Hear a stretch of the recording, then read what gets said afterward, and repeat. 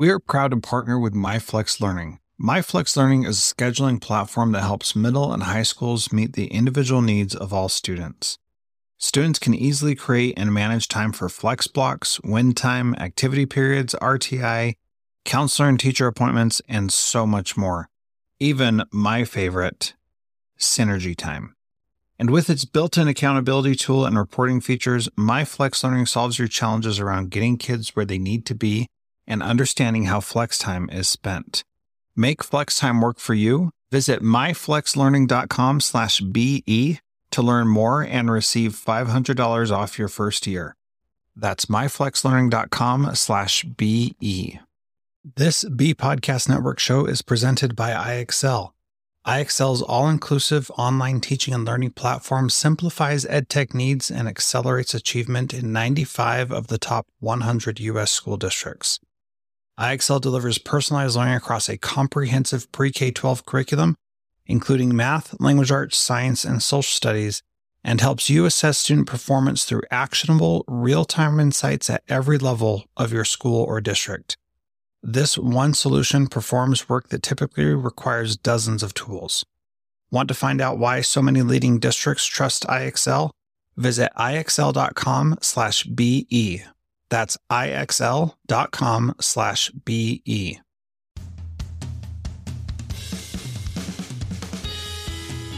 Welcome to Transformative Principal. I'm your host, Jethro Jones, and you can follow me on Twitter at Jethro Jones.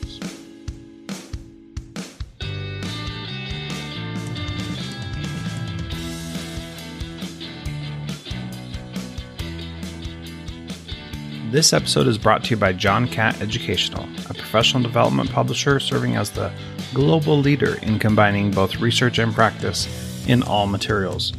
Find timely PD publications to support yourself and your faculty by visiting them online at us.johncattbookshop.com. Great instruction gets students engaged. TeachFX equips teachers with the instructional strategies and job-embedded feedback they need to get students engaged in virtual or in-person classes.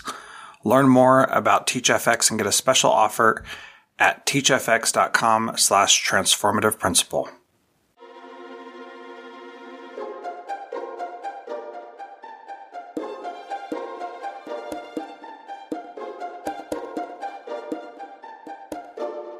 Welcome to Transformative Principal. I am excited to have on the podcast today Justin Bathon. He is an associate professor in the Department of Educational Leadership Studies at the University of Kentucky, and he serves as the co-director of the Center for Next Generation Leadership. He is a current director of the UK Next University of Kentucky, not United Kingdom. I thought that first, but Next Generation Scholars Dual Credit Program, a unique networking approach to accelerating deeper learning in Kentucky. He's also a co-developer of STEAM Academy High in Lexington, Kentucky, and he works directly with schools and school leaders to reform the systems that support the learner experience in the schools. And as you know, I'm a big fan of talking about the learner experience. So welcome to the podcast, Justin. So excited to have you. Awesome. Thank you, Jethro. Totally appreciate it. It has been an awesome journey, and I am. One thing that I want to talk about is something that I have seen a real need for across the country, and different states and different districts and different universities are doing this at different levels. But in creating dual credit systems and incorporating having STEAM High be something that feeds into system, let's talk about first and start with STEAM High, and then we can move into the dual credit. Okay, sure. Give you a little bit of the background that developed STEAM Academy High School in Lexington, which is now in year number 8 of our existence. Sort of the idea starts in 2012, and we get it up and running in 2013. And so year 7 or 8, we're sort of in there.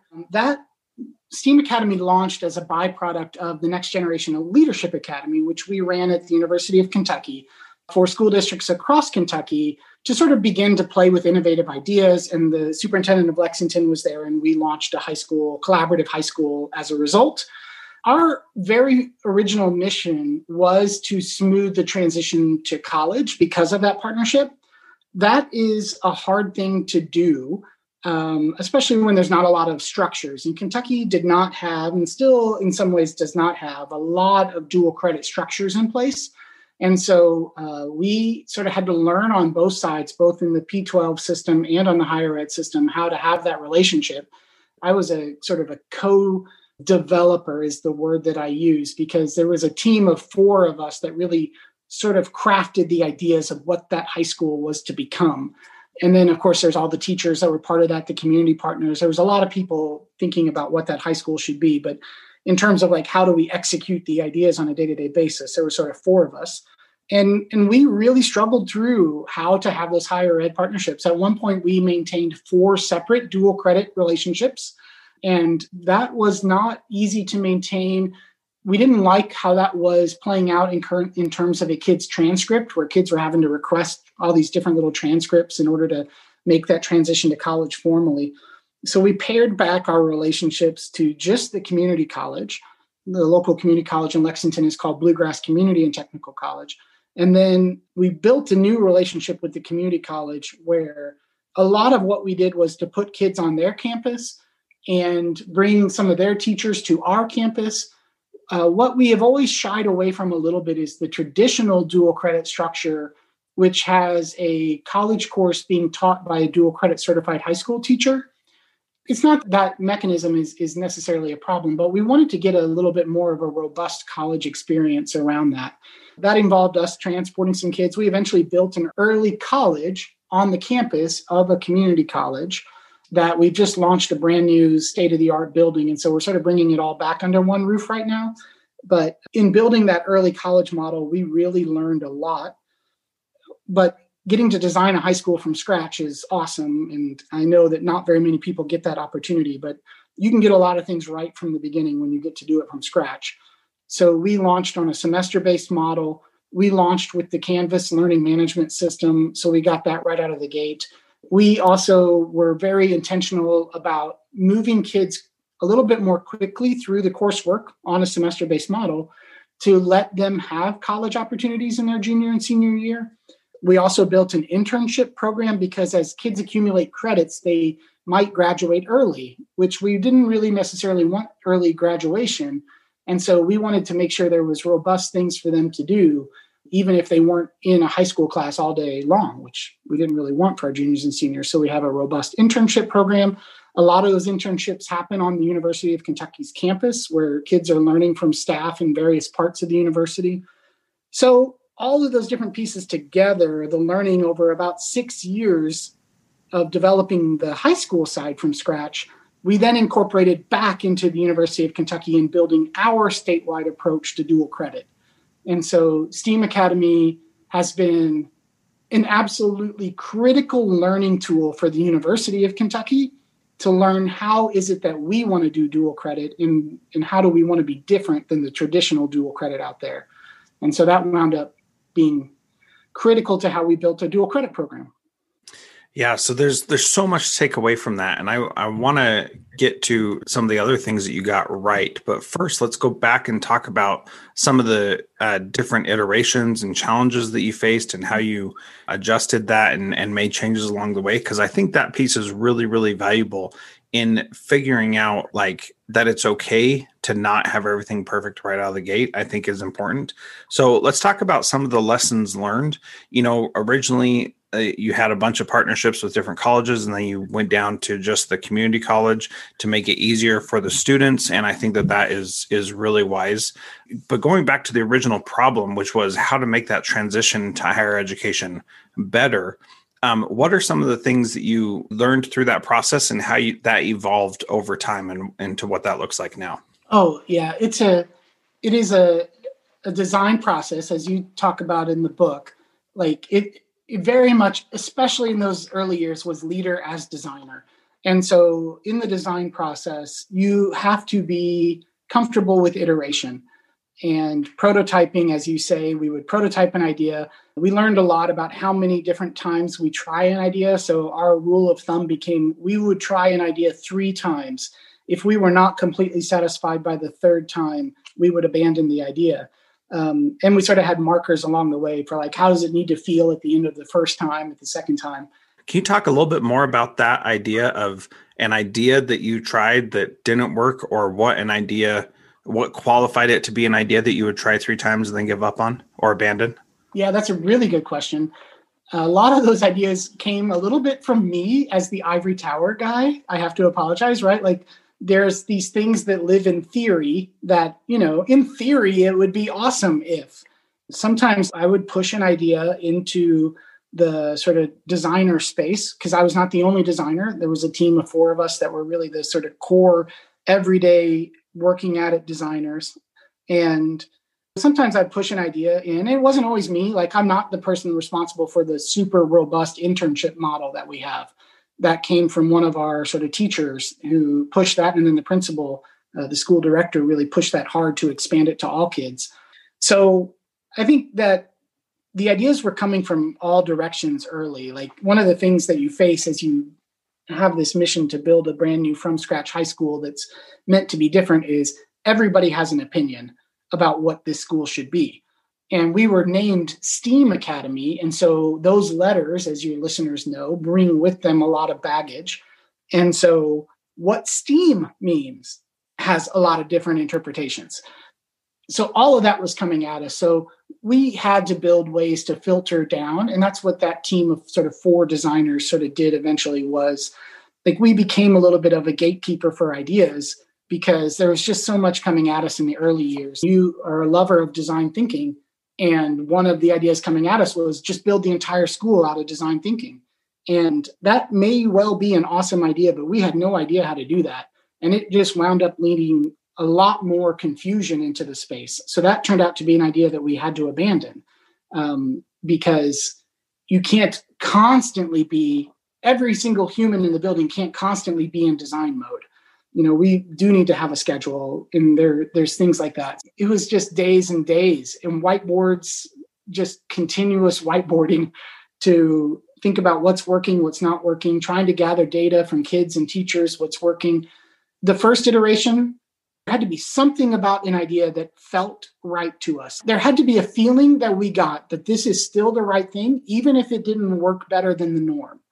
The second time we tried an idea, it needed to be as good as the norm, right? So at this point, the second time we try something, it can't still be worse than what we were doing before. And then by the third time, it needed to be distinctly better. So like clearly better, and not just better in our judgment as the leadership team, but better in the judgment of kids and teachers and community members.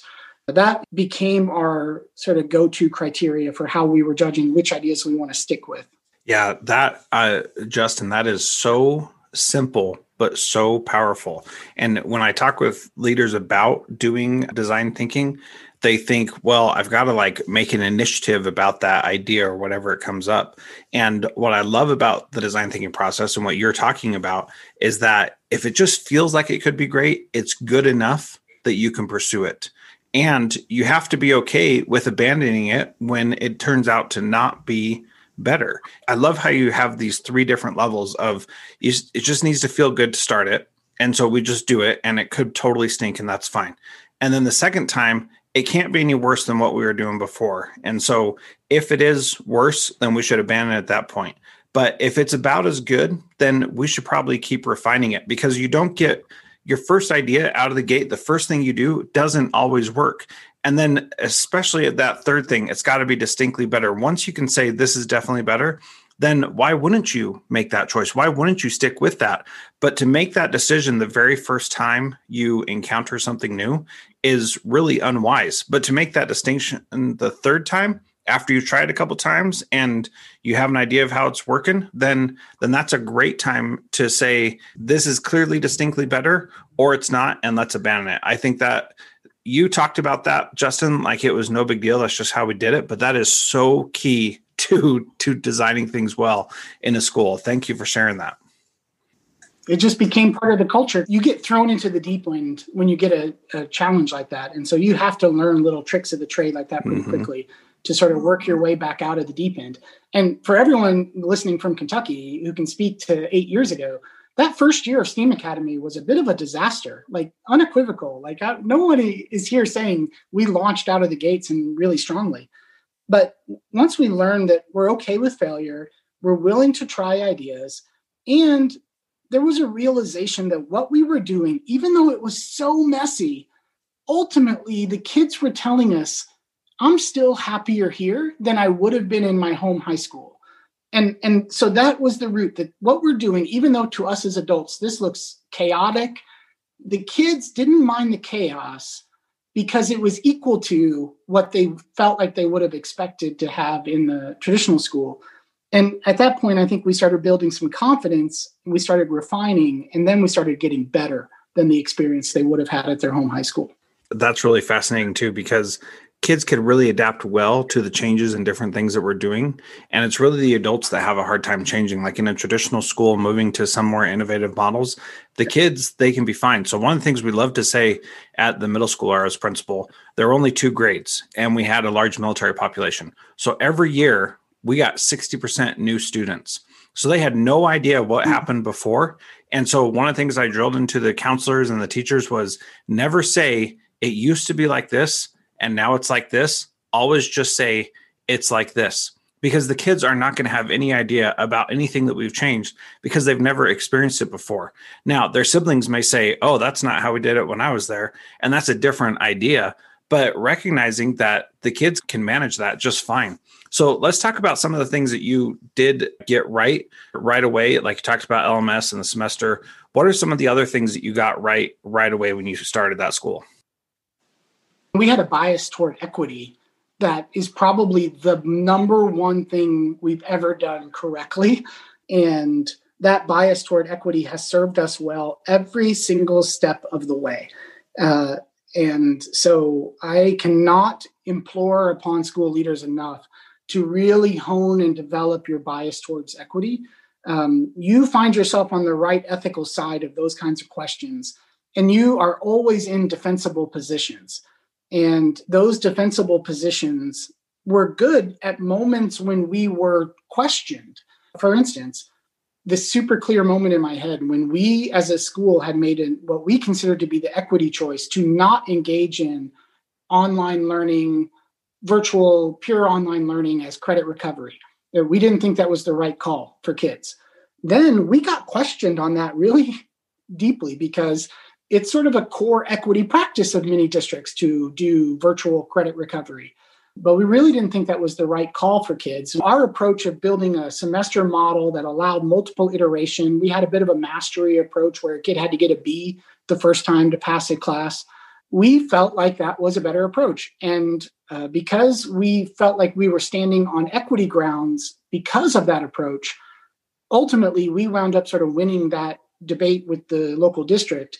And I felt like we actually wound up sort of teaching the district a little bit more about how we can build more opportunities into the learning models for more chances to pass a class without having to just default to credit recovery. Now, COVID year 2020 has turned everything virtual. So that was a moment in time. But that bias toward equity we got right out of the gates. Tell me a little bit more about what bias toward equity means for you and how that was implemented, like not only having online, but how else do you mean that? Let me give credit right out of the gate to Tina Stevenson, who is a co-developer. This was a project that we did together. And the other 2 names I want to throw in here is Chris Flores, who was the assistant principal, and Eric Ridd, who was the guidance counselor. That was our sort of core leadership design team.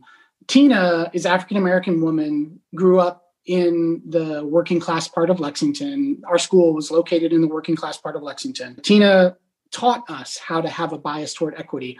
And so I feel like I've fully developed those skills and it's now part of my own DNA, but it wasn't at the beginning. Tina would constantly push us to ask the question, can we do this model for all kids? So we would come up with an idea and that we would test that idea. And maybe we knew that that idea would work for the 60% of the building who's probably college going. Nowadays, of course, 90% of kids go to college. But at that moment, we thought, okay, this will work for those kids. But, these other students might wind up having to take a course multiple times and they'll never reach dual credit. And so if the idea ended in that outcome, which is this is only going to work for some kids, we'd have to abandon the idea. And so that bias towards equity was really critical to us finding the learning models that really just build opportunity after opportunity after opportunity into the school system so that kids can eventually find their way.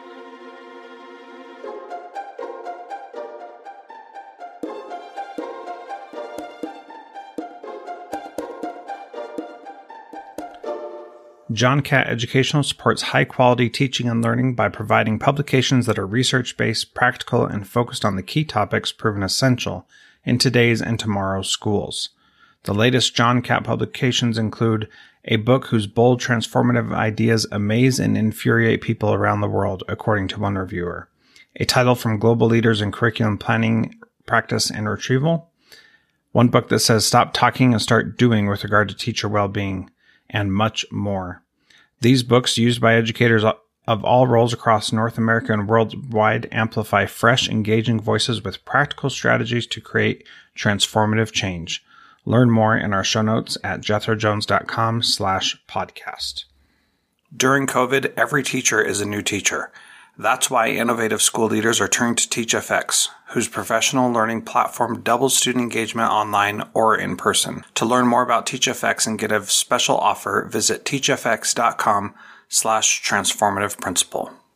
I created a new podcast with my friend Frederick Lane called Cybertraps. We are exploring the myriad risks and adverse consequences that can arise from the use and misuse of digital devices and electronic communication tools. Please subscribe to the Cybertraps podcast, and if you like it, please give us a rating. Here's an excerpt from an interview with Eric Stevens on the value of identity and being ethical in our work with underserved populations. If I approach my research with the intention of helping a group of people, but I am using the data that they themselves have created and have been replicated by their own personal identity, replicated over and over and over and over, my research is already flawed ethically. Some people, that's not a big thing.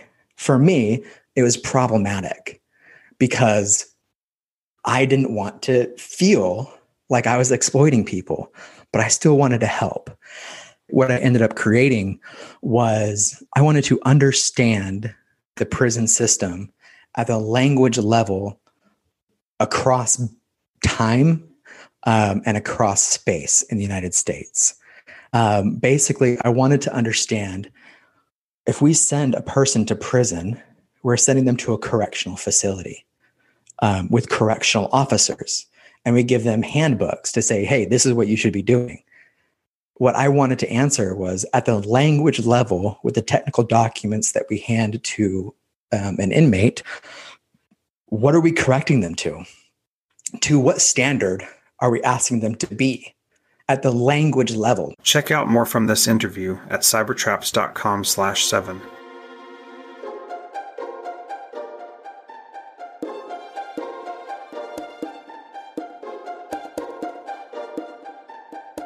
Our first semester for many kids at STEAM, there is quite a bit of students needing to stay with the material, which is sort of the buzzword for they fail the first semester.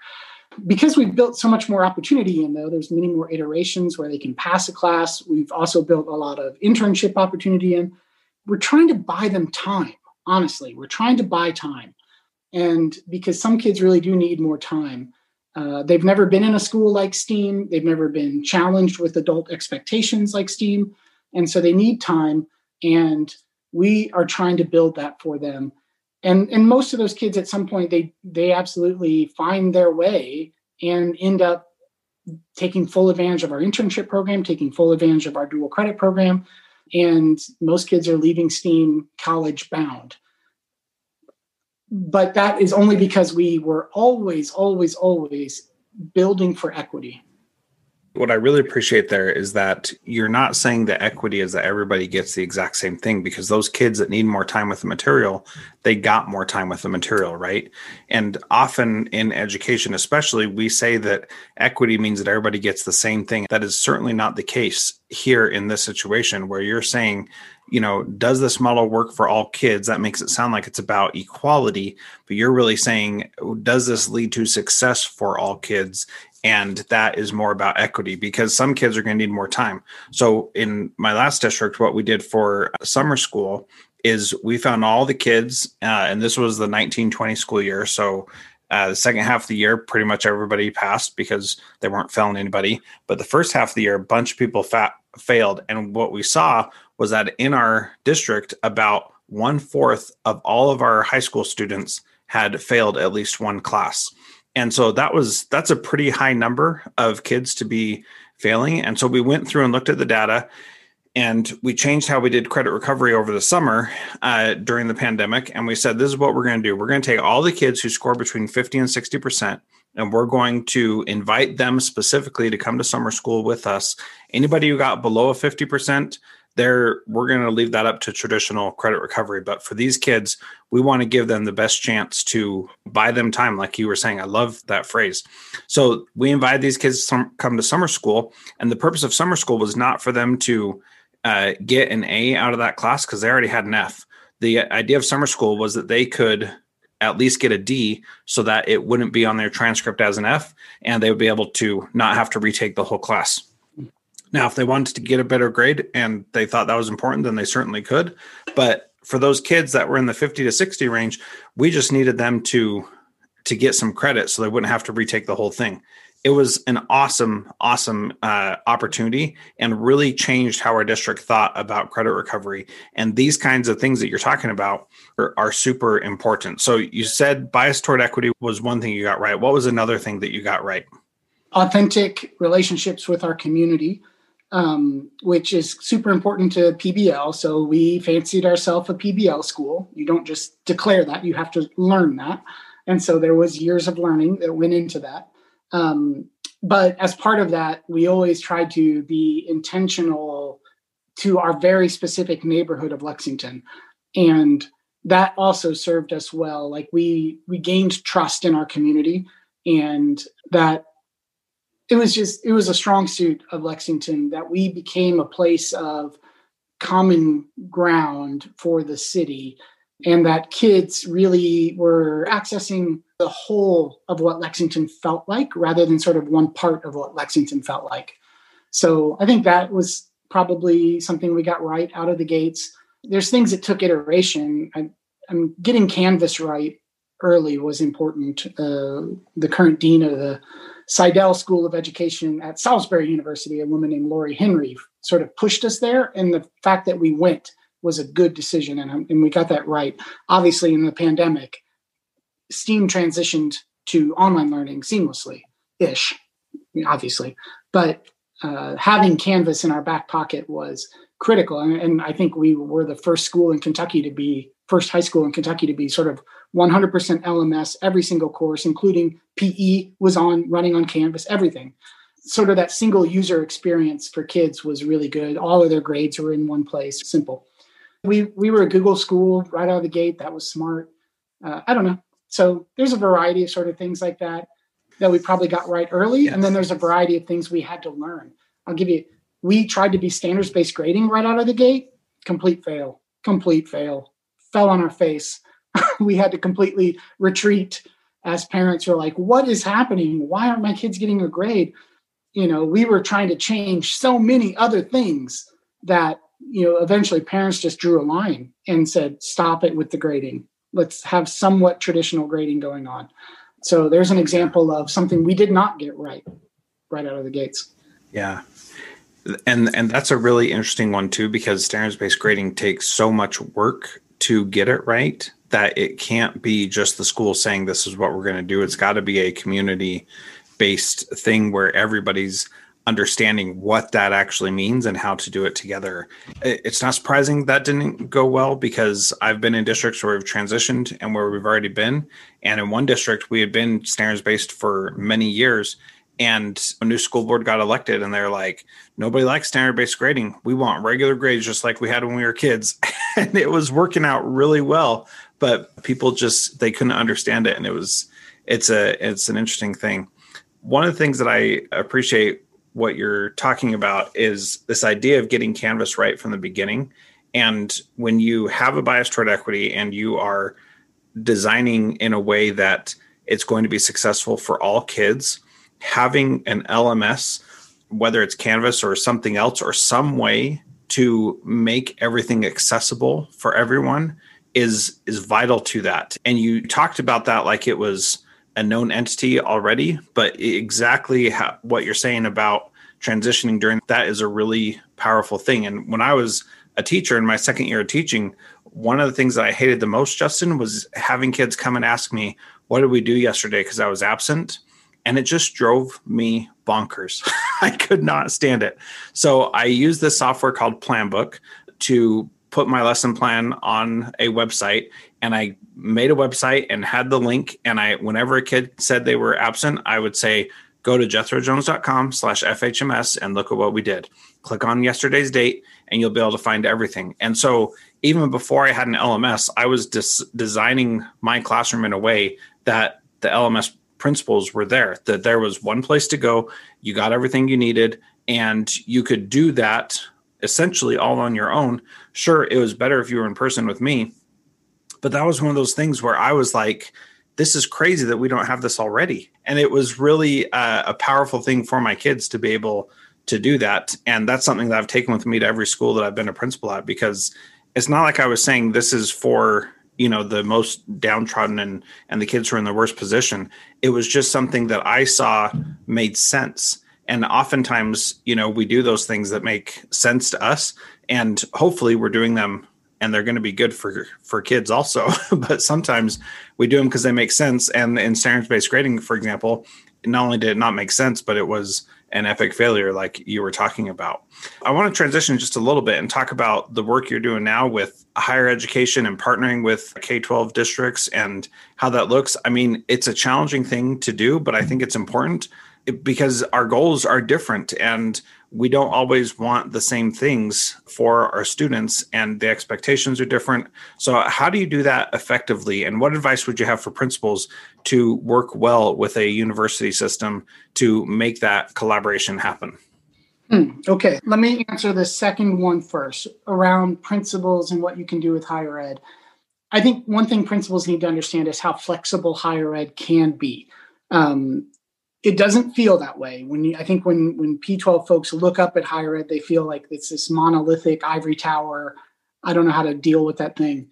Higher ed is also in a period of transition right now, and they are also trying to figure out how to best serve their communities, how to best enroll students, how to smooth transitions. And so they're curious about a lot of the same questions. You're absolutely right that the mentality about how they approach those questions is very different. And so a lot of the stuff that I do is just like reconciling narratives, because the narrative coming from higher ed and the narrative coming from P12 might feel different, but at the end of the day, we sort of want a similar thing. If you're a principal thinking about, I want to start an early college, or I really would like to expand my dual credit program, bring them a model, bring them a concept. What you see in higher ed a lot of time, and don't just bring it to the dual credit administrator. No offense, there are amazing people who help make this interaction work, but most colleges are not investing in dual credit administrators like myself, who's really playing in both worlds. They are just managing the bureaucracy. You need to bring it to somebody at the provost level or above. And the worst they could say is no. They may well, but I think you'll wind up planting a seed, and then 2 years later, that seed will bloom into something that you didn't think about. So don't be shy about managing up into the higher ed system. All right, that's sort of point number one. What am I doing? It's fun to talk about. We can't do it all here in this podcast, but so essentially, having learned what I've learned living in between the two worlds, ultimately, I sort of came to this idea which I did absolutely call Project Moonshot.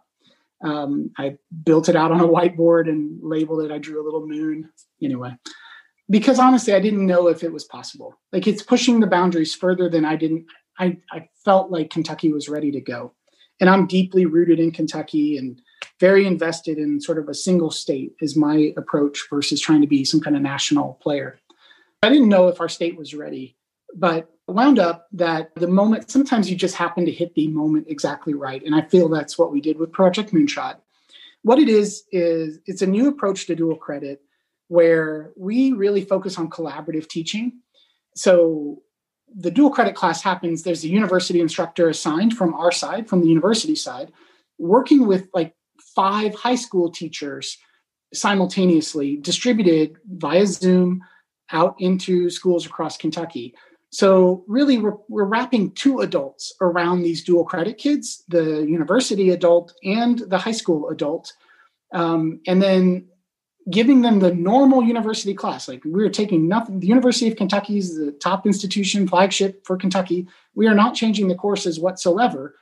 Early results indicate that our kids are doing very well in the dual credit program using this approach, where they still have a bit of high school. We're trying to take the best of high school and the best of university and sort of merge them together into one experience for kids. But that's not it. So that would be a pretty aggressive, interesting approach to dual credit alone. But at the same time, we're trying to build a network for the advancement of deeper learning in high school reform.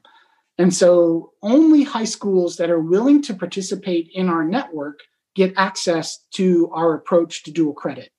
And so you have to sign on for both. It is a both approach, both a network and a dual credit model. So the network side then takes all of our learning from our Center for Next Generation Leadership, trying to lead change and deeper learning reforms, just progressive constructivist education, right? Like there's so many words these days, but you can sort of picture those schools.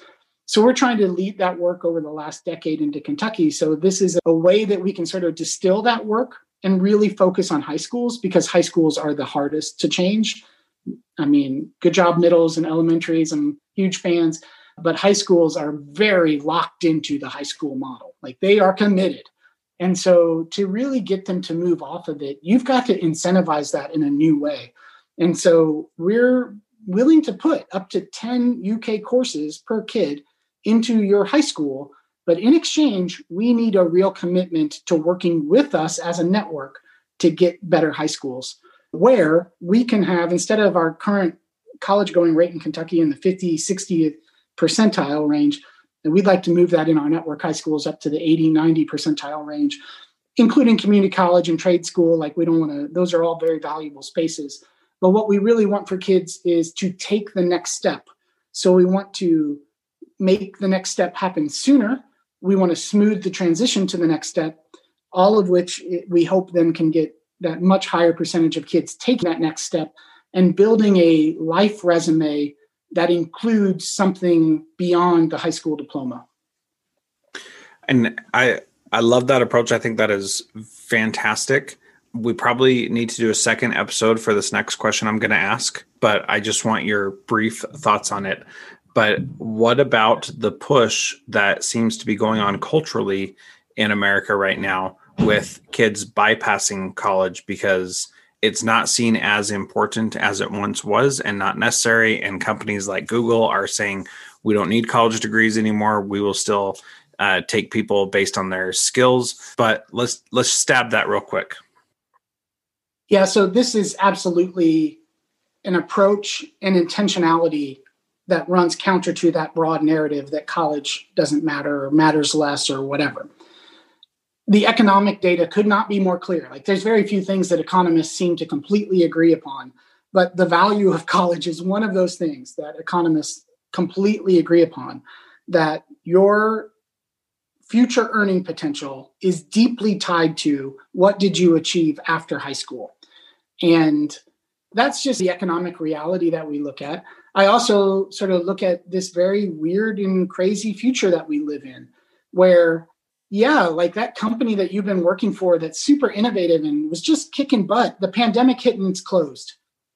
What went bankrupt? Now what are we doing next? Because, we've got a cool LinkedIn page and we've got some skills, but like, how is this translating into that next career choice? So I really push back hard, but I also want to very broadly define college. And we so lose sight of that. Everybody thinks about like the Harvard 4-year degree, the liberal arts education as the one definition of what college is. That's a single definition. And the actual definition of college is much broader. And so we need to be defining college as a step after high school and not solely as the 4-year liberal arts degree. I love the 4-year liberal arts degree. I often see the people arguing against every kid having access to a 4-year liberal arts degree are people with 4-year liberal arts degrees. So I find that to be really problematic. I'm definitely a person who does believe deeply in the value of college. I'm sort of came from a low-income family myself, first-generation college kid. It's in my DNA. dual credits in my DNA. My wife got access to very early days of dual credit, and I did not. And so she started university. We graduated high school at the same time. She started university a year and a half ahead of me. And so I'm like, what is happening? And she was getting a master's degree, and I'm still trying to finish up a bachelor's. And we the exact same age. And so that was early, deeply ingrained in me. I think the compromise position that I'm very comfortable to live at, which is I agree that the amount of money and the amount of time that many kids dedicate to college is excessive. Let's accelerate. Let's reduce the cost of college. And let's get all kids pointed to that next step and even started on that next step while they're still in high school. And if they want to stop at an associate's, great. A dental hygiene is a great technical thing to get. You don't even have to get the associate's degree. Just get your license to be a dental hygienist. That's an actual long-term career that you can have access to.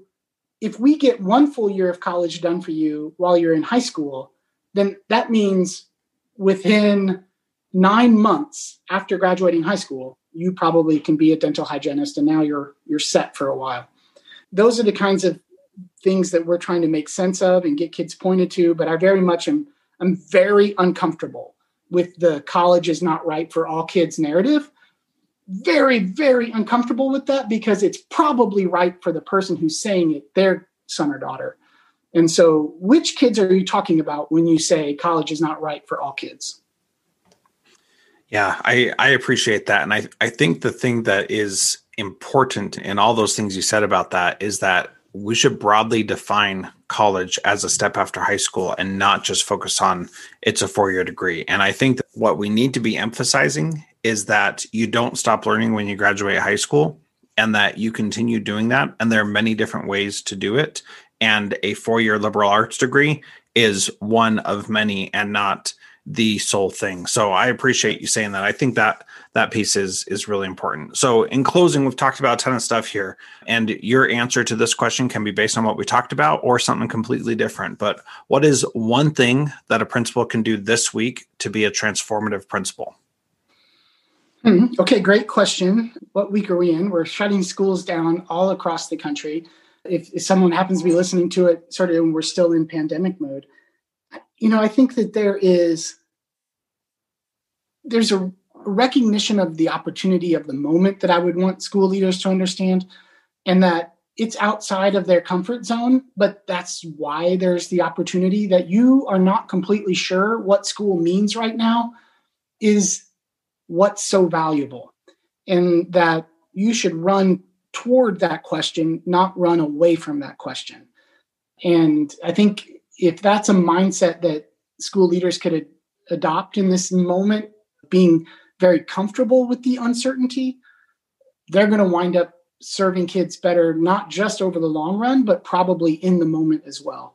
So I think that's probably the one piece of advice, although here in 2020, it changes weekly. That is absolutely the case. Justin, thank you so much for being part of Transformative Principal today. There's a lot of stuff, show notes and everything on here that you can check out. Oh yeah, links to Steam High and all that. You can follow Justin on Twitter at Justin Bathon. Again, Justin, thanks so much for being part of Transformative Principal. Totally appreciate it, Jethro. It's great.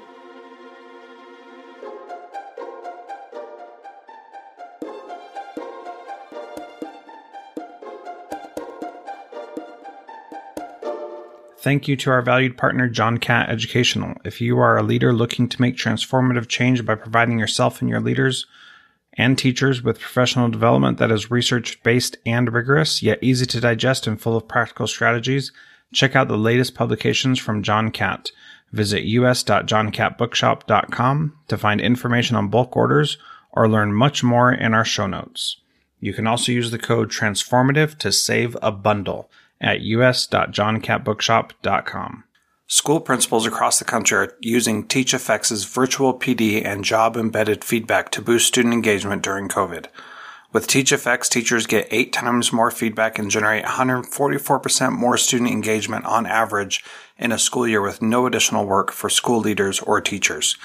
To learn more about TeachFX and get a special offer, visit teachfx.com/transformativeprincipal.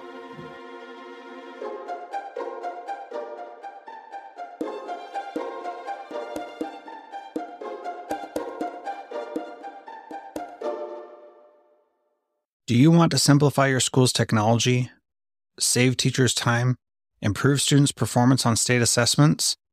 You can do it all, but don't waste another minute. Head straight to ixl.com/BE to learn how IXL's research-proven teaching and learning platform can help you achieve all these goals. That's ixl.com/BE. There are lots of solutions out there for giving students what they need when they need it. But when do they actually do all of those things? You need flexible time. When added into your master schedule, Flex Time enables students to get extra help or intervention, meet with teachers, make up work, get physical exercise, and try new enrichment offerings. If you're thinking of giving it a try, check out MyFlex Learning, which unlocks the benefits of flexible time without all the headaches you get with it usually. Its intuitive design and SIS integration makes implementation and training a breeze. Make your flex time work for you. Visit myflexlearning.com/BE to learn more and receive $500 off your first year. That's myflexlearning.com/BE.